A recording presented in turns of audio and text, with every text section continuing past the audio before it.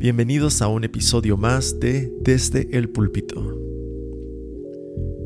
La Gran Comisión no solo es para aquellos que saben que son llamados al ministerio, sino que es para cada uno de nosotros como creyentes, porque este mandato ha sido dado por nuestro Rey. En esta ocasión, presentamos al pastor Eduardo Izquierdo con el tema La Gran Comisión. Gracias a Dios, gracias por la oportunidad, hermanos, es un gozo. Me da muchísimo gusto poder estar aquí. Le doy gracias a Dios por esta oportunidad que honestamente pues uno no sabe la manera en que Dios obra, la manera en que Él va abriendo puertas y concede la oportunidad de poder ver la obra que Él está haciendo en diferentes partes. Y aquí en Chicago es la primera vez que yo estoy, honestamente, obviamente la primera vez que estoy aquí en Vida Abundante. Pero realmente es un gozo el poder ver el corazón de esta iglesia, el poder ver las prioridades bien establecidas en la palabra de Dios, sabiendo que en ella encontramos palabras de vida eterna, ¿verdad? Citando un poco el corazón de los apóstoles, ¿a quién más iremos si solamente nuestro Señor Jesús? Su palabra es aquella que puede alimentar nuestras almas. Y sí, yo soy de la ciudad de Monterrey. Por la gracia de Dios, hace 5 años se nos concedió la oportunidad a mi familia y a mí de mudarnos a California a poder estudiar y prepararnos en el seminario. Y es que, como ustedes saben, la obra del ministerio, la obra de la enseñanza de la palabra de Dios es una responsabilidad sumamente grande. Y enseñando en un estudio bíblico ya hace alrededor de 6-7 años, me di cuenta que yo no podía realmente enseñar sin ser instruido. Es decir, si bien es cierto que es el Espíritu Santo quien nos guía, quien nos consuela, quien nos orienta y sustenta, también vemos la necesidad de que, como vemos en la palabra, hombres entrenen a otros hombres para el ministerio. Es el llamado que Pablo le hace a Timoteo, que él pueda llevar y encomendar a otros hombres, así de la misma manera que él fue encomendado al ministerio. Y al haber llegado allá a Grace Community Church, realmente que es una tremenda bendición. Le doy gracias a Dios por la vida de mis pastores, Henry Tolopilo, Josías Grauman, el ministerio y el cuerpo de ancianos, alrededor de 40, incluido por supuesto el pastor John.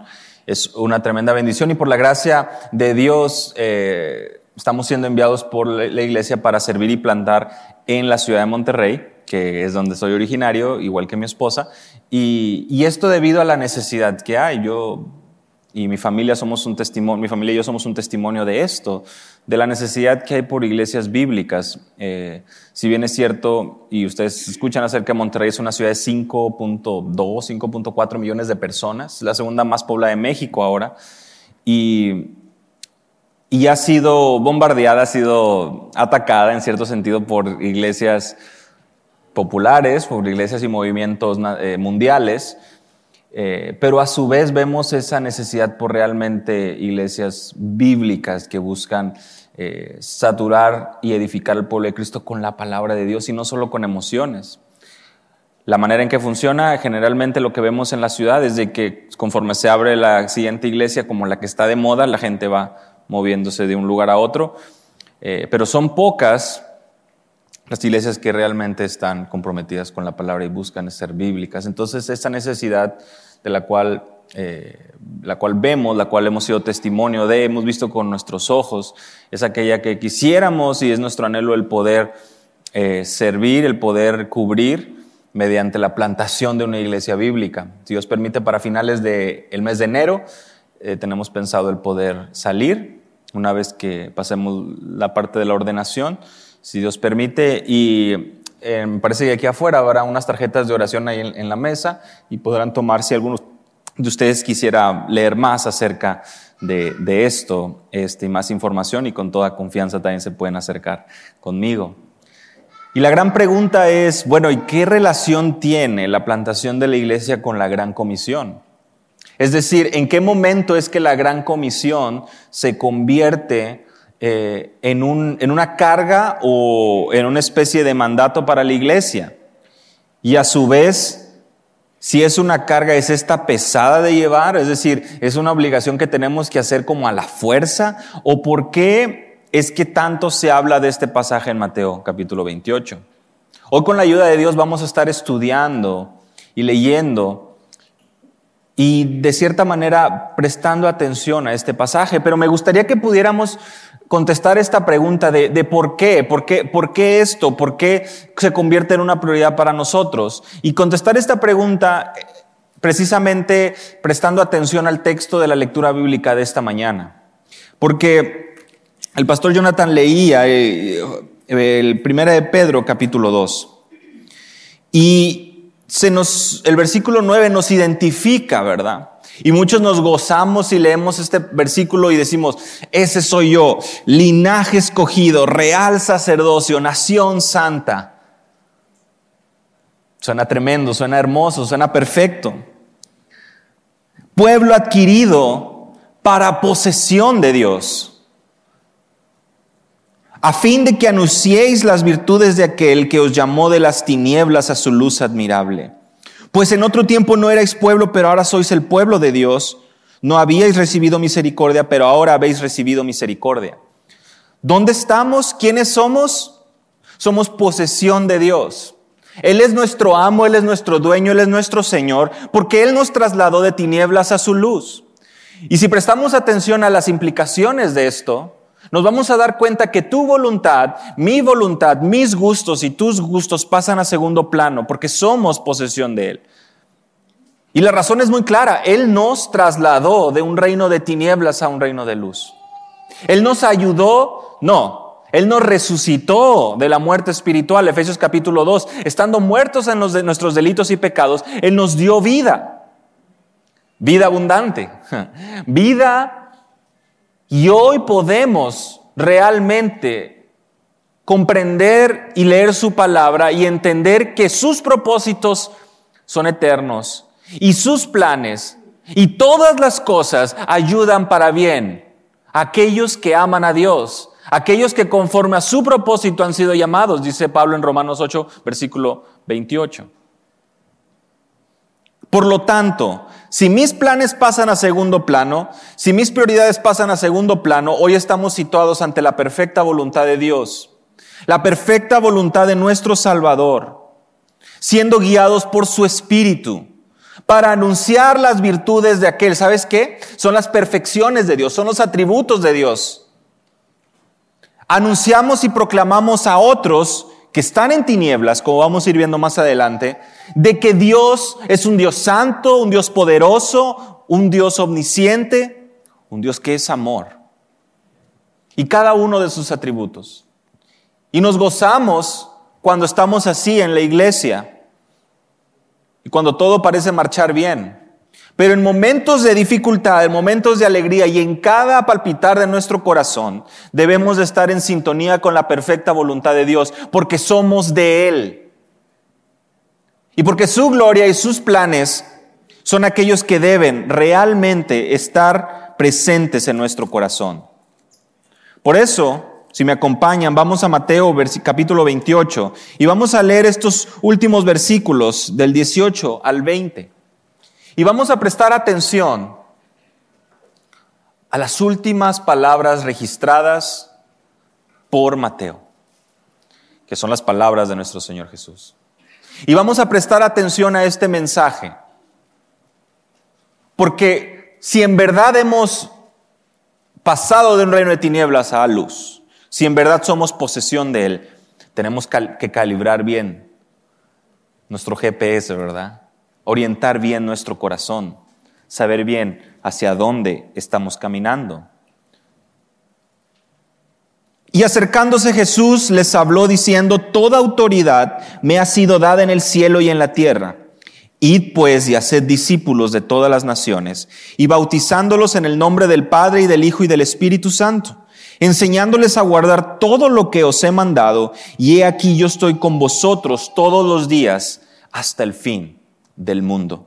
Señor, te damos gracias porque en tu perfecta voluntad nos concedes estar reunidos hoy aquí en esta mañana. Gracias por tu palabra que es viva y eficaz. Gracias por la obra de nuestro Señor y Salvador Jesucristo, quien gracias a su vida perfecta hoy podemos acercarnos confiadamente a ti. Concédenos prestar atención y concédeme a mí el ser fiel en la exposición de tu palabra en el nombre de Jesús. Amén. Amén. El Rey de todo el universo ha hecho público un edicto para su pueblo. Y se nos detallan 3 pilares fundamentales que nos llevan a entender este mandato. Versículo 18, la potestad del rey. Versículos 19 y parte del 20, la proclama del rey. Y versículo 20, la parte final, la promesa del rey. Hoy vamos a ver la potestad del rey, o vamos a ver la proclama del rey, y vamos a hablar de la promesa del rey. Pero antes de poder pasar a detalle y comenzar a ver versículo por versículo, me gustaría que pudiéramos prestar atención al contexto de Mateo. ¿Cuál es el corazón y el propósito del Evangelio de Mateo? O el Evangelio de Jesucristo según Mateo.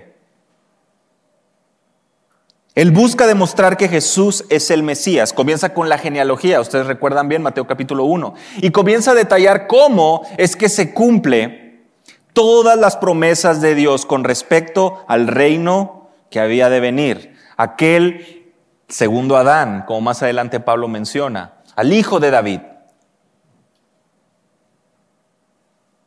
Y a su vez vemos cómo todas las citas, todas las profecías del Antiguo Testamento están específicamente marcadas para que podamos ver a Jesús como el Mesías, como el Rey. Y este propósito nunca está fuera del enfoque de Mateo. Sus registros, los 28 capítulos, buscan llevarnos a ese punto de poder apreciar de principio a fin. Tenemos el nacimiento del Rey y tenemos al final esas palabras tan hermosas, la gran comisión como es conocida, las palabras finales del ministerio de nuestro Señor Jesucristo en la tierra. Él es el Rey, el Mesías prometido, el Cristo. Y vean cómo comenzamos hablando y cómo comienza Jesús mencionando su autoridad. Versículo 18, la potestad del rey, la autoridad del rey. Dice él, acercándose Jesús les habló diciendo, toda autoridad me ha sido dada en el cielo y en la tierra. Él se acerca a los 11 discípulos y les dice, toda autoridad me ha sido dada en el cielo y en la tierra. Interesante que desde un inicio Jesús les recuerda y les enfatiza nuevamente quién es, el rey. La autoridad que tiene. Y él habla de toda autoridad. Y esta palabra toda es importante, porque la vemos repetida en varias ocasiones. Todas las naciones, todo lo que les he mandado todos los días. Y nos da un concepto correcto de cómo y cuándo debemos someternos al rey. Cuando estamos felices, cuando estamos tristes, cuando es sábado, cuando es domingo, lunes, martes, cada día de la semana, cada segundo, sin importar dónde estemos. Todas estas cosas que se nos han enseñado, todas estas cosas que se nos han mandado, todas las naciones, toda autoridad, todos los días hasta el fin. Todo esto lo vemos claramente en estos versículos, 3 versículos que sin duda engloban y nos recuerda nuestra misión en esta tierra. Porque recordemos, somos su posesión. Somos y vivimos para Él. En Él somos, en Él nos movemos, le dice el apóstol Pablo a los atenienses. Recordemos que Él es el Rey. Y esto es algo que Jesús viene y enfatiza nuevamente. Él habla del cielo y la tierra, hablando de una totalidad, hablando de todo. Buscando hacernos ver que su reino, que su autoridad, que su potestad es y cubre todo lo que vemos, todo lo que aún no hemos llegado a contemplar.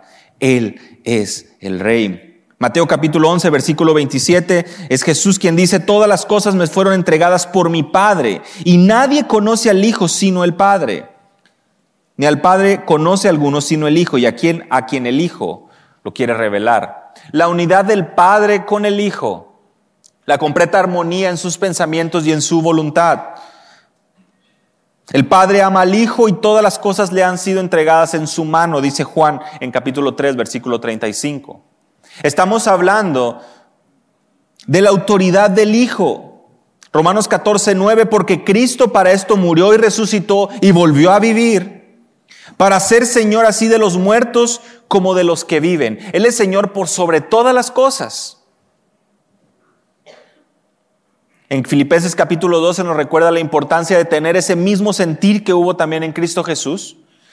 Y al final del capítulo, el versículo 9 y versículo 10 del capítulo 2 se nos menciona que Dios le exaltó hasta lo sumo y le dio un nombre que es sobre todo nombre, para que en el nombre de Jesús se doble toda rodilla de los que están en los cielos y en la tierra y debajo de la tierra.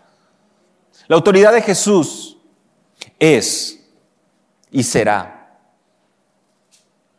La autoridad de Jesús ha sido, es y será, es eterna. Juan capítulo 1 nos habla acerca de que Él, el Verbo, estando desde el inicio, por medio de Él fueron hechas todas las cosas. En Él estaba la vida y la vida era la luz de los hombres y la luz brilla en las tinieblas y las tinieblas no la comprendieron. Es importante que vayamos viendo desde este momento y como lo vimos en la introducción, las constantes referencias a la luz. Él, el Rey, representa no solo autoridad, sino luz. Y la luz nos habla de, por supuesto, una autoridad sobre las tinieblas, aquel que viene y disipa las tinieblas, aquel que viene y trae perspectiva en medio de la oscuridad. El Rey de la luz, el Rey de los cielos, la autoridad que le ha sido dada a Dios, a Cristo, y la que Él ha puesto y ha dado a sus discípulos, a su posesión, porque hemos sido trasladados de un reino de tinieblas a un reino de luz. Es bueno saber y pensar de dónde nos ha sacado Dios, porque esto nos ayuda a también recordar el amor, la misericordia y la gracia. El Rey de Reyes le ha placido salvar a los suyos. ¿Cómo no hemos de poder meditar y agradecer por esto? Toda la autoridad le ha sido dada a Él. Y sabes, en su amor tan perfecto, llegó a la cruz. Lo cantábamos hace un momento, ¿no? Un gran misterio.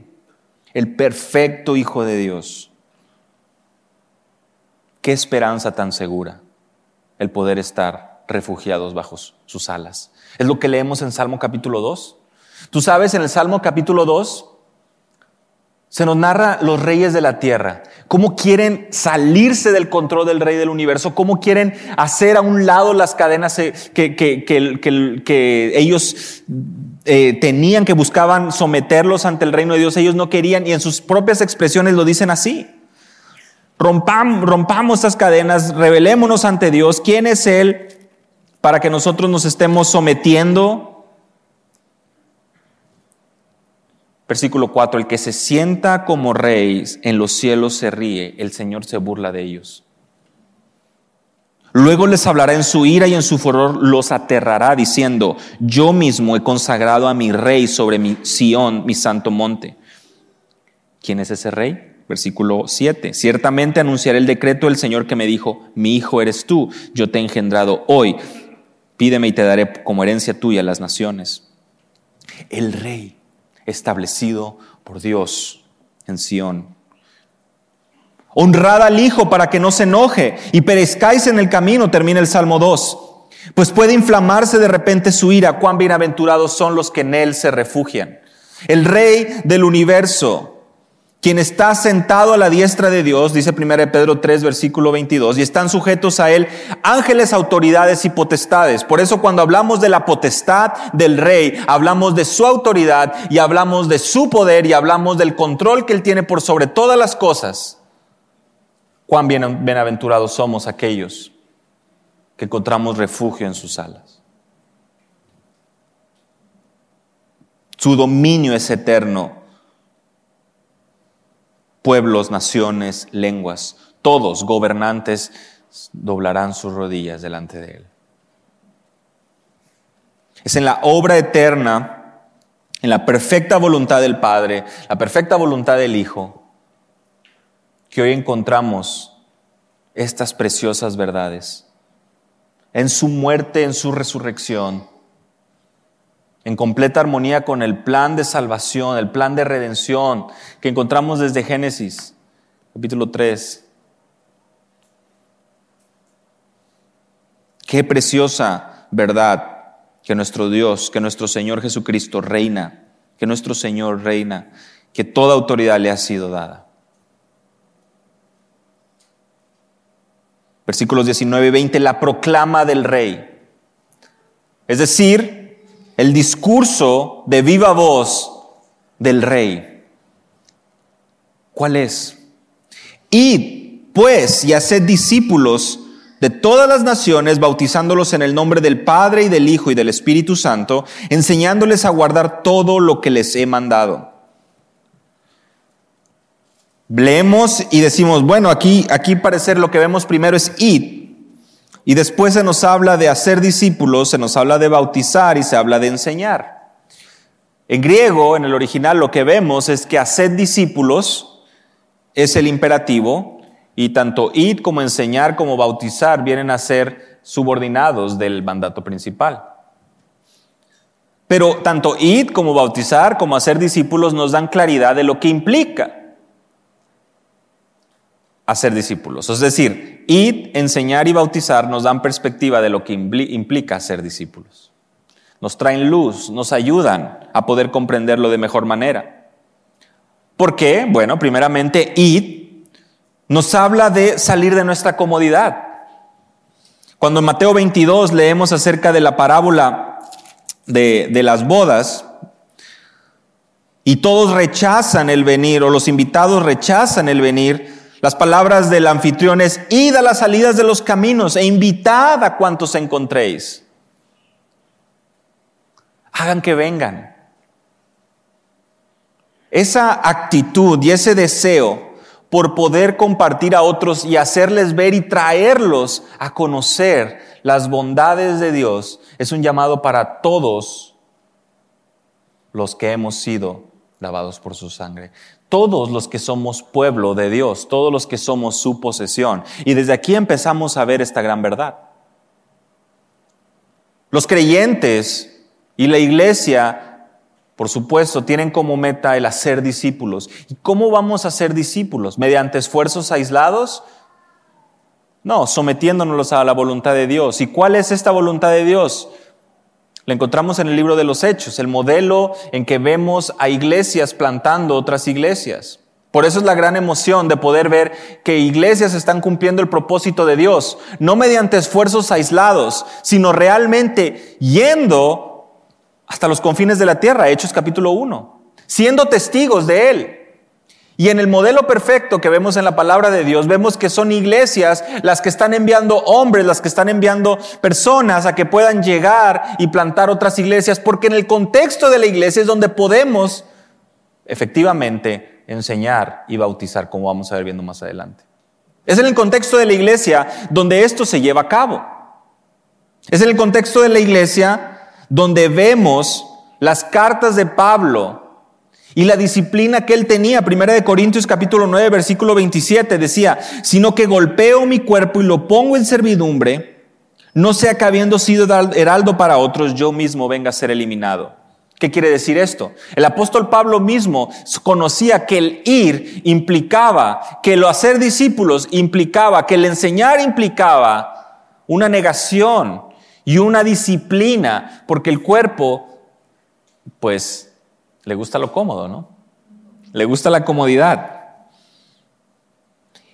No podemos pensar en ir de manera aislada. No podemos decir, mira, la gran comisión es ir. Bueno, ¿ir a dónde? ¿Ir para qué? Por eso es que tiene tanto sentido verlo como, vamos a ser discípulos, esa es nuestra prioridad, esa es nuestra meta. Y la descripción es, hacemos discípulos yendo, no estando sentados. No estando dentro de las cuatro paredes. Tenemos que ir y no nada más ir. Algunos no podremos ir, algunos por diferentes circunstancias. Pero ¿qué tal apoyando, orando, estando ahí con aquellos que están yendo? La gran comisión nos involucra a todos los creyentes. ¿Por qué? Porque somos propiedad del Rey, somos su posesión. Y Él ha hablado y ha dejado dicho esta proclama, este edicto, este mandato. Saben, hermanos, los apóstoles no salieron de Jerusalén, sino hasta después de la muerte de Esteban en el libro de los Hechos. Tuvo que venir la persecución para que ellos pudieran salir a Judea, Samaria y hasta lo último de la tierra. Eso es lo que vemos en el libro de los Hechos. Y en ocasiones eso tiene que suceder en la iglesia, pero no hay necesidad de esperar a que vengan tiempos difíciles. Podemos entender y ver claramente que su propósito para la iglesia, para su pueblo, es, como vimos en un inicio, proclamar las virtudes de aquel que nos llamó de las tinieblas a su luz admirable. Nosotros, que somos su posesión, que somos su pueblo, busquemos alinearnos a sus perfectos propósitos. Así que vamos con el propósito de hacer discípulos de todas las naciones, de todos los pueblos étnicos, de todo lugar, bautizándolos en el nombre del Padre y del Hijo y del Espíritu Santo. Y el bautismo es el primer acto de obediencia que vemos en los creyentes también en el libro de los Hechos. Por eso es que el libro de los Hechos es tan misionero.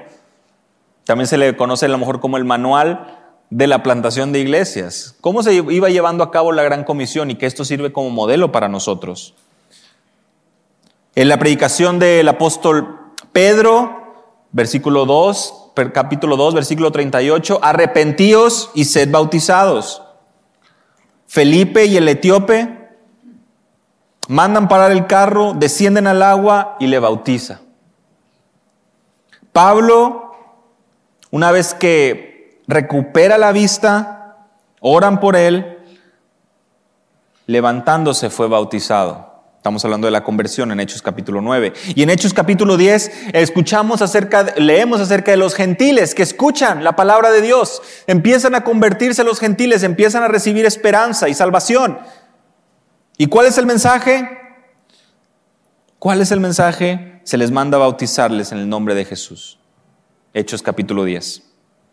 Y son bautizados en el nombre del Padre, del Hijo y del Espíritu Santo. ¿Y qué es lo que sabemos del bautismo? Sabemos que es una confesión pública, sirve como testimonio a otros. El bautismo nos salva,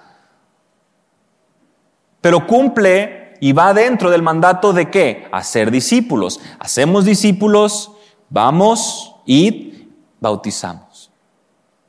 Hace algunas semanas estaba en la ciudad de Columbus y ahí en el estado de Ohio está esta universidad, ¿verdad? Ohio State University. Y dice, una universidad muy grande, y me contaba un pastor que reciben muchos estudiantes internacionales, sobre todo por estudios de posgrado, es decir, maestría y doctorados.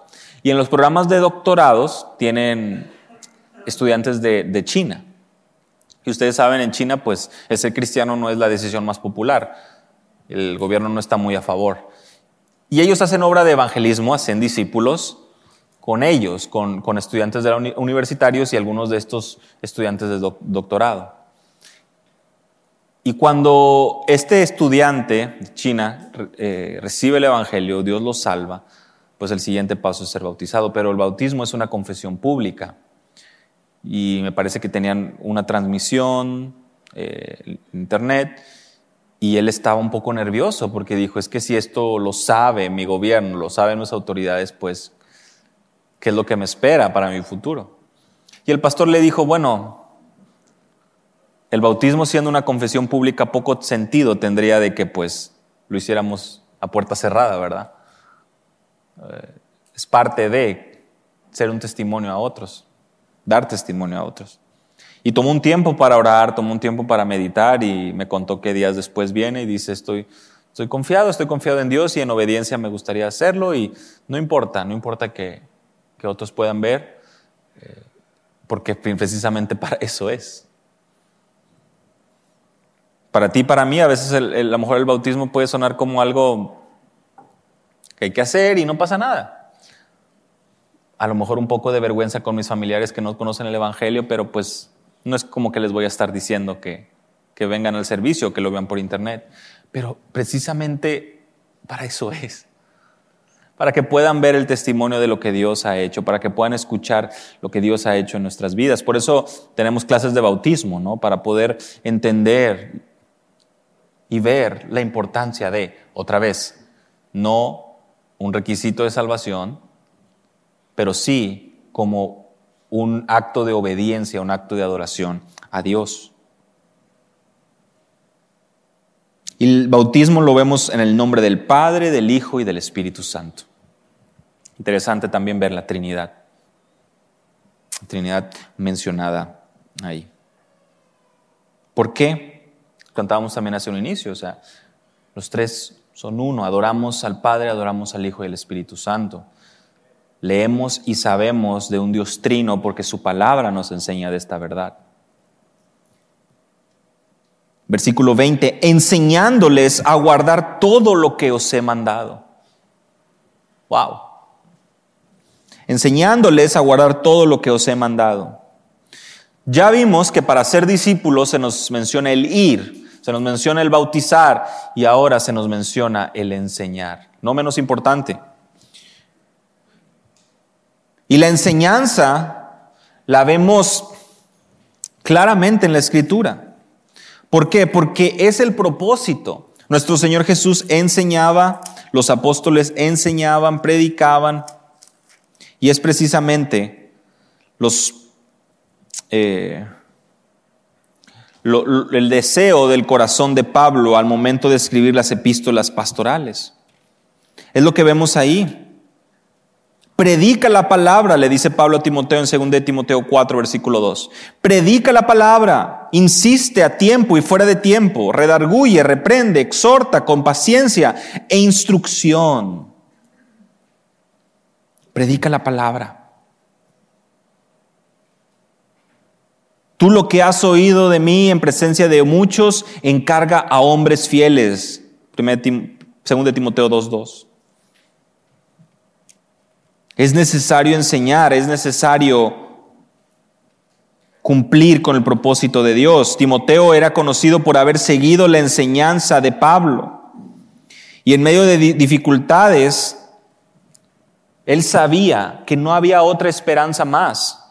2 de Timoteo 3:16, toda la Escritura es inspirada por Dios y es útil para enseñar, para reprender, para corregir, para instruir en justicia, a fin de que el hombre de Dios sea perfecto, equipado para toda buena obra, que el hombre de Dios sea completo, maduro.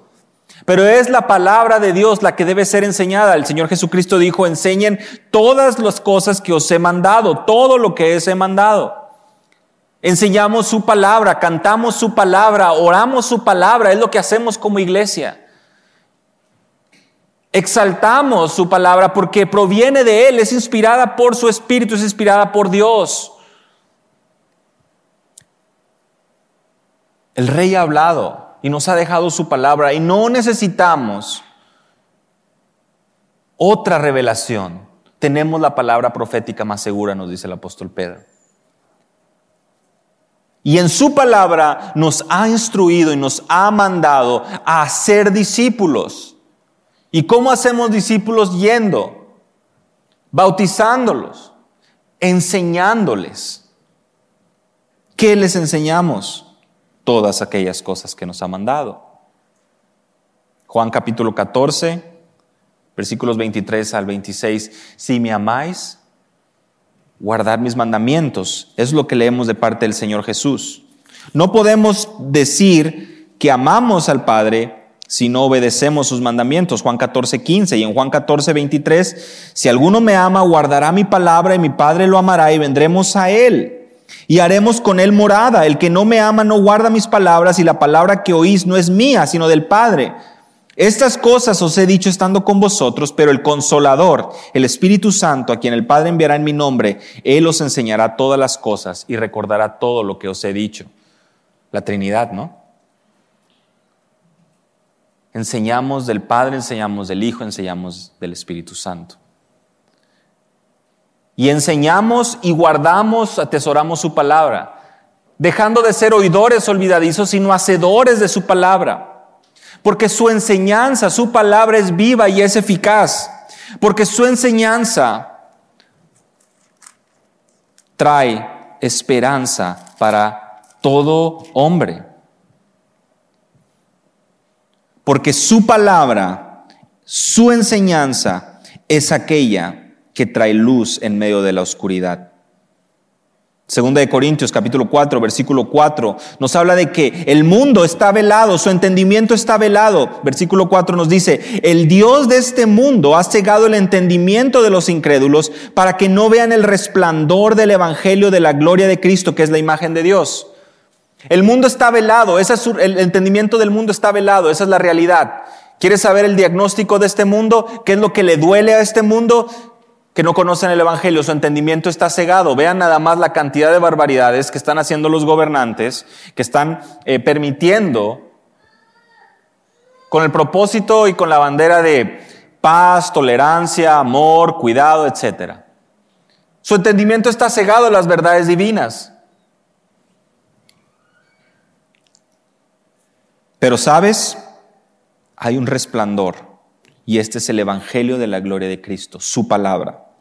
Porque dice, no nos predicamos a nosotros mismos, sino a Cristo Jesús como Señor y a nosotros como siervos vuestros por amor de Jesús. Versículo 6 de 2 Corintios 4. Pues Dios, que dijo que de las tinieblas resplandeciera la luz, es el que ha resplandecido en nuestros corazones para iluminación del conocimiento de la gloria de Dios en la faz de Cristo. Nuevamente el contraste, luz y tinieblas. ¿Cómo está el mundo en tinieblas? ¿Quiénes somos nosotros? Pueblo adquirido por Dios para anunciar las virtudes de aquel que nos trasladó de tinieblas a su luz. Nos trasladó de ese reino de tinieblas. Nuestro entendimiento estaba velado. Pero el mismo Dios, creador del universo, que hizo que de las tinieblas resplandeciese la luz, es el que brilló en nuestros corazones. La gloria de Cristo, revelada en su palabra. ¿Qué es lo que somos llamados a enseñar? Esto, su preciosa palabra. Sus preciosas verdades, todas las cosas que os he dicho, dice Jesús. No tenemos que inventar nada. No tenemos que inventar nada. No nos predicamos a nosotros mismos, ¿verdad? Es lo que dice el apóstol Pablo. El rey ha hablado. El rey ha hablado, la potestad del rey, que es sobre todo la proclama del rey. Hacemos discípulos. ¿Dónde y en qué contexto? En la iglesia. Y hacemos discípulos y vamos enviando hombres fieles que buscan precisamente ir y predicar el evangelio. El rey ascendió a los cielos. Y aquí la pregunta es, ¿y nosotros? ¿Qué pasó con nosotros? ¿Estamos solos? Parte final del versículo 20. Y he aquí yo estoy con vosotros todos los días hasta el fin del mundo. La promesa del rey. Hablamos de la potestad del rey, hablamos de la proclama del rey y terminamos leyendo acerca de la promesa del rey. ¿Cuál es esta promesa? Que no estamos solos. Que no estamos haciendo nuestra obra, no nos predicamos a nosotros mismos, estamos siguiendo y obedeciendo la obra de Dios. Yo edificaré mi iglesia. ¿Quién? Cristo. Dios es su obra, su iglesia, somos su pueblo. Este es su mundo que Él ha creado para su gloria, la gloria de Dios. Entremos en perspectiva y entendamos que la palabra de Dios nos lleva a poder comprender y establecer nuestras prioridades como personas y como iglesia. Y como iglesia, y como personas, y como creyentes, no vivimos más para nosotros, sino para aquel que nos compró y que nos trasladó de tinieblas a su luz admirable. Somos su posesión y Él ha prometido estar con nosotros. Él no está ausente, Él es Emmanuel, Dios con nosotros. Él ha prometido estar con nosotros todos los días, hasta el fin del mundo. Ha enviado su Espíritu para guiarnos a toda verdad, para recordarnos todas las cosas que nos ha dicho. Es la promesa del Rey. Hemos recibido una promesa divina. Hemos recibido un consuelo. Hemos recibido que en medio de las dificultades vamos a poder estar firmes porque Él es quien sostiene nuestra mano. En 2 de Corintios capítulo 12 vemos a Pablo con un aguijón en la carne. Si ustedes recuerdan ese pasaje, él dice que ha rogado y ha pedido que ese aguijón sea quitado. 3 veces he rogado al Señor. Pero las palabras de Dios son muy claras. Te basta mi gracia, pues mi poder se perfecciona en tu debilidad. Va a haber dificultades. Va a haber dificultades. El apóstol Pablo las vivió al momento de estar haciendo la obra del Señor. Fue apedreado, tenido por muerto. Y aún así se levantaba, para sorpresa de todos, y volvía a entrar a la ciudad. Porque su llamado no era un llamado de hombres. Nuestro llamado no es un llamado ni un capricho del pastor ni de hombres. Atesoramos la palabra del Rey y esta es la que nos está guiando y debe orientar nuestro corazón y nuestras prioridades. ¿Hay dificultades? Sí, pero el Rey ha hablado. ¿Sabes? En el Salmo 73, Asaf, uno de los cantores, autor de 12 salmos, menciona algo muy tremendo. Si ustedes tienen la oportunidad de leerlo o de ir conmigo, si quieren vamos al Salmo 73. Prestemos atención porque, hermanos, nuestra confianza está en el Rey. Y dirán algunos, pues hay veces que yo no puedo realmente orientarme y entender que el Rey está conmigo. Está muy difícil la situación, está muy compleja. La Biblia no habla de estas cosas. ¿Sabes? Asaf dice algo muy claro en el versículo 2. Bueno, el versículo 1, Dios es bueno para con Israel, Dios es bueno para los puros. Dice, en cuanto a mí, mis pies estuvieron a punto de tropezar. Casi resbalaron mis pasos. Mira el versículo 3. Porque tuve envidia de los arrogantes al ver la prosperidad de los impíos. Tú y yo somos testigos de esto. El malo prospera. Y a veces, Eclesiastés nos dice, a veces a los justos les pasa cosas que le deberían ocurrir a los malos y a los malos cosas que deberían ocurrir a los justos. La vida debajo del sol, lejos de ser y seguir la frase, al que madruga Dios le ayuda, a veces al que madruga Dios no le ayuda, ¿verdad? Bajo esa misma propuesta. A veces al flojo, a veces al tramposo, a veces al malo le va mejor que al trabajador. Y tú dices, ¿cómo puede ser? Esa es la realidad. Mira Asaf. Asaf lo vio desde ese tiempo y empieza a describir ahí cómo esta gente, estos impíos se mofaban. El orgulloso odiaba a Dios y tenía como un collar, su orgullo era como un collar que vieran otros. Mira tú, muy cristiano, mira cómo me está yendo a mí. ¿Sabes? Eran dolores, punzadas que sentía en su corazón Asaf. Y él llegó a decir, versículo 13, en vano he guardado mi corazón, en vano he lavado mis manos. En vano estoy procurando la santidad. ¿Por qué es que yo me estoy sometiendo al Rey? El mensaje de los Salmos. El Rey que gobierna es el mensaje de los Salmos. El Rey Todopoderoso. Y él dice, en vano. Mira cómo el malo está prosperando. Pero el Salmo no termina ahí. Versículo 17. Hasta que entré en el santuario de Dios, entonces comprendí el fin de ellos. ¿Sabes cómo entra la perspectiva divina en nuestras vidas? Cuando entramos en comunión con Dios, con los santos, con su palabra, cuando estamos en este contexto, cuando nos situamos ante la autoridad de la palabra y nos acordamos que el Rey no nos descuida. Él está con nosotros. Y sí, el malo puede prosperar en este mundo, pero el mundo pasa y sus deseos. Y el que hace la voluntad de Dios permanece para siempre. ¿Dónde estamos situados con respecto a esto? Mira, él se identifica como un torpe, como una bestia. Dice, ¿cómo pude haber tenido envidia de los malos? ¿Cómo? Pero quiero que prestemos atención al versículo 23. sin embargo, yo siempre estoy contigo. Dice, tú me has tomado de la mano derecha. Yo he prometido estar con vosotros todos los días hasta el fin. El apóstol Pablo lo vivió en su dificultad con el aguijón en la carne y él pudo darse cuenta que era para gloria de Dios. Él se iba a gloriar en sus dificultades porque cuando era débil entonces era fuerte, porque se trata de Él y nuestra vida es de Él. Y Asaf lo pone muy claro, lo puedes estudiar en tu casa.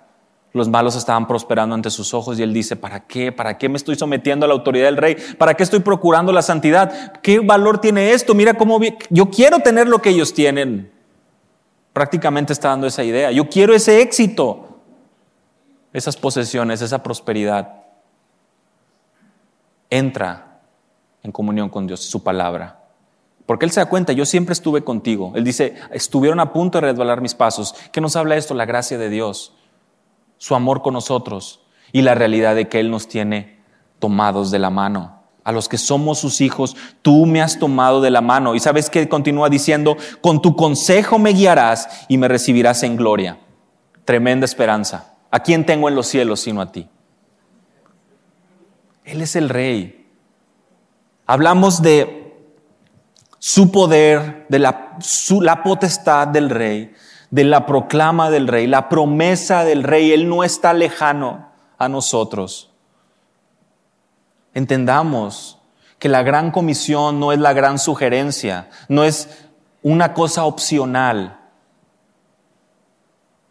Es poder estar todos realmente hombro con hombro, como congregación, como cuerpo de Cristo, trabajando para que el Evangelio y las buenas nuevas lleguen hasta lo último de la tierra.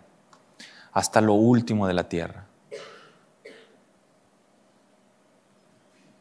Que este mensaje, estos 3 versículos finales de Mateo 28 puedan traer y orientar nuestro corazón, que puedan traer perspectiva, que nos puedan ayudar a realmente entender nuestro propósito en esta vida, glorificarlo a Él en obediencia, amándonos unos a otros, obedeciendo sus mandamientos. Comenzaba leyendo 1 de Pedro, capítulo 2, versículos 9 y 10. Era la lectura bíblica de esta mañana. Y comenzábamos hablando de esta verdad, que somos pueblo adquirido por Dios, trasladados de tinieblas a su luz. Leíamos el versículo 9 y 10. Pero si no nos había quedado claro la perspectiva y quiénes somos, prestemos atención al versículo 11. 1 de Pedro 2, versículo 11. Amados, os ruego como a extranjeros y peregrinos que os abstengáis de los deseos carnales, de las pasiones carnales que combaten contra el alma. Somos extranjeros y peregrinos y extranjeros. En esta tierra estamos de paso. Esto es nada a la luz de la eternidad. Que nuestras vidas tengan un propósito, que sea glorificar a Dios, ser luz, su luz brillando en nuestras vidas, que seamos instrumentos en sus manos y cumplamos su propósito como extranjeros y peregrinos, que cada segundo cuente, que cada minuto cuente de nuestras vidas, siendo de bendición a nuestras familias, siendo de bendición a nuestros hijos, siendo de bendición unos con otros, enviando, plantando iglesias. Y si uno no puede ir, estando ahí con ellos en oración, hombro con hombro, animándoles, orando, sabiendo que la gran comisión debe ser cumplida por cada uno de nosotros en obediencia al Rey. Y confiamos en Él. Él ha prometido estar con nosotros todos los días, hasta el final.